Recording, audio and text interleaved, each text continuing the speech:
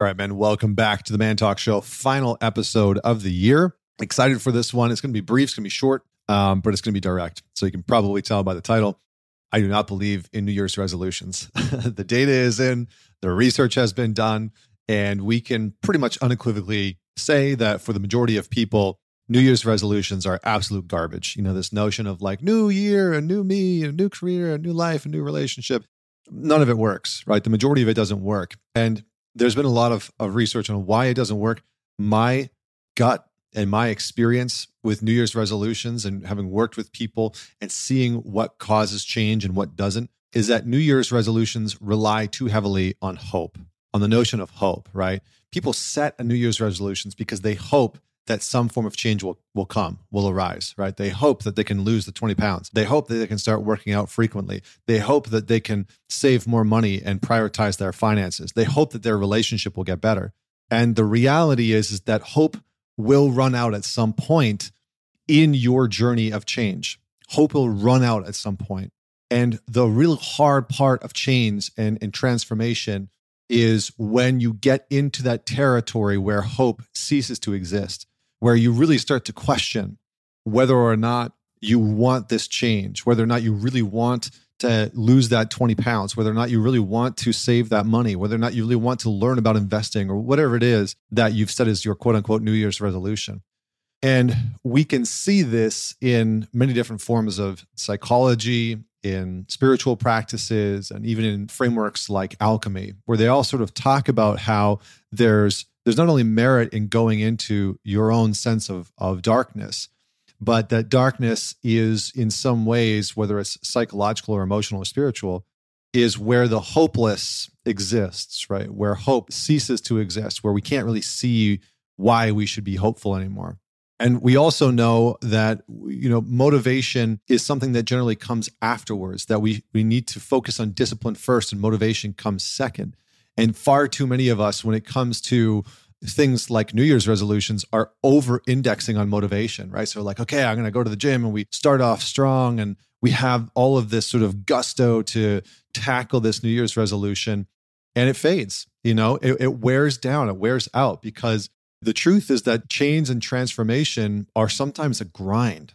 You know, sometimes the real change that you are trying to make is going to take years of training, years of practice. And we all cognitively know this, but when it really comes to executing on it, it's much harder than we've expected. And that's where the quote unquote rubber hits the road, right? To just use the cliche saying. That's where we really are tested, is when hope has run out, when we've exhausted our motivation, when we don't have any motivation left, and we have to rely on pure determination, pure grit, pure discipline of this is my commitment. And we have to align our being, right? Our whole being towards that commitment. And that's part of our masculine core. And so as you go into this year, I actually encourage you and challenge you to let go of hope as a means of change and transformation. It might serve you for a little bit. There's nothing wrong with it. I'm not advocating against it. I'm not saying that it's horrible or terrible. I'm saying know in your experience and in your mind that at some point that hope is going to turn on you. It's going to turn against you. And it'll become the thing that you wish you could get back as a means of feeling motivated towards change. Now, one of the things that I have found to be deeply rewarding and deeply meaningful in my own change and transformation in my own life, and this is what I really wanted to talk about today, is that I think don't set New Year's resolutions, but what you can do is practice remembering death. And I say this because for a period of time in my life, I went through this big phase where I was studying quite a bit about Stoics and spiritual practices. And I kept sort of hearing and reading about this concept of memento mori. And so I thought I would give it a try. And so one day, I think it was in my early 30s, I was like 30, 31. I sat down and I calculated out how many days I thought I had left to live. And at the time, again, I said I was like 30, 31, and I calculated it out to, I think it was 80. I just picked a number. I was like, I think I could probably live to 80. And I think I can probably live longer, but I just, chose an arbitrary number to get a sense of how long I had left. And I calculated out in days how many days I had left if I was to live to 80. And it was something like 16,792. I'm pretty sure it was pretty close to that because I remember sitting there at my desk and being like, well, that's a strange number to sit with. And it was really strange for me to sit with that number because at that time I had more debt on my credit cards than I had days left to live. And that kind of fucked me up.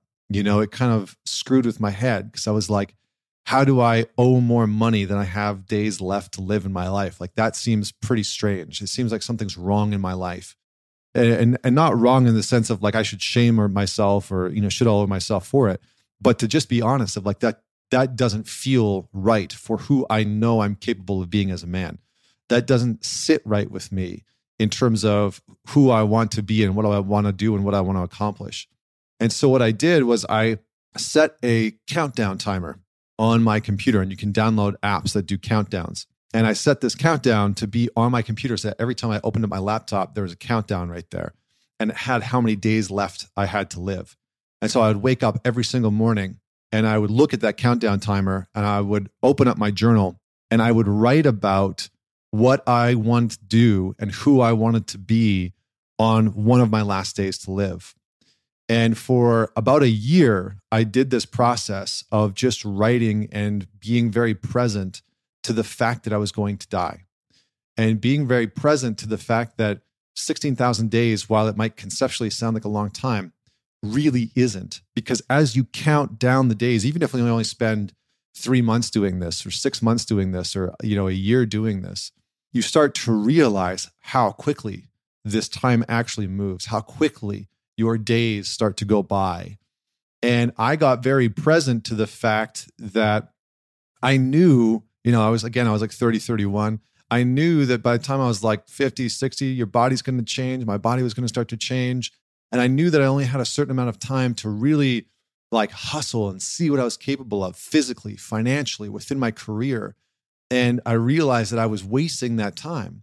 And so by getting present with death each and every single day, by sort of sitting with it and befriending it and letting it enter into my life, although it was sometimes a pretty frightening thing, sometimes it was a little bit disparaging, sometimes it really made me question, like, why the hell am I doing this exercise? Is this really worthwhile sitting here thinking about my own mortality? But what it really did for me was give me a sense of the finite, of the limitations within my life. And as men, I find we are often avoidant of those limitations and those endings. And we as men experience time, I think, fundamentally different from women. I think that we experience time different from women.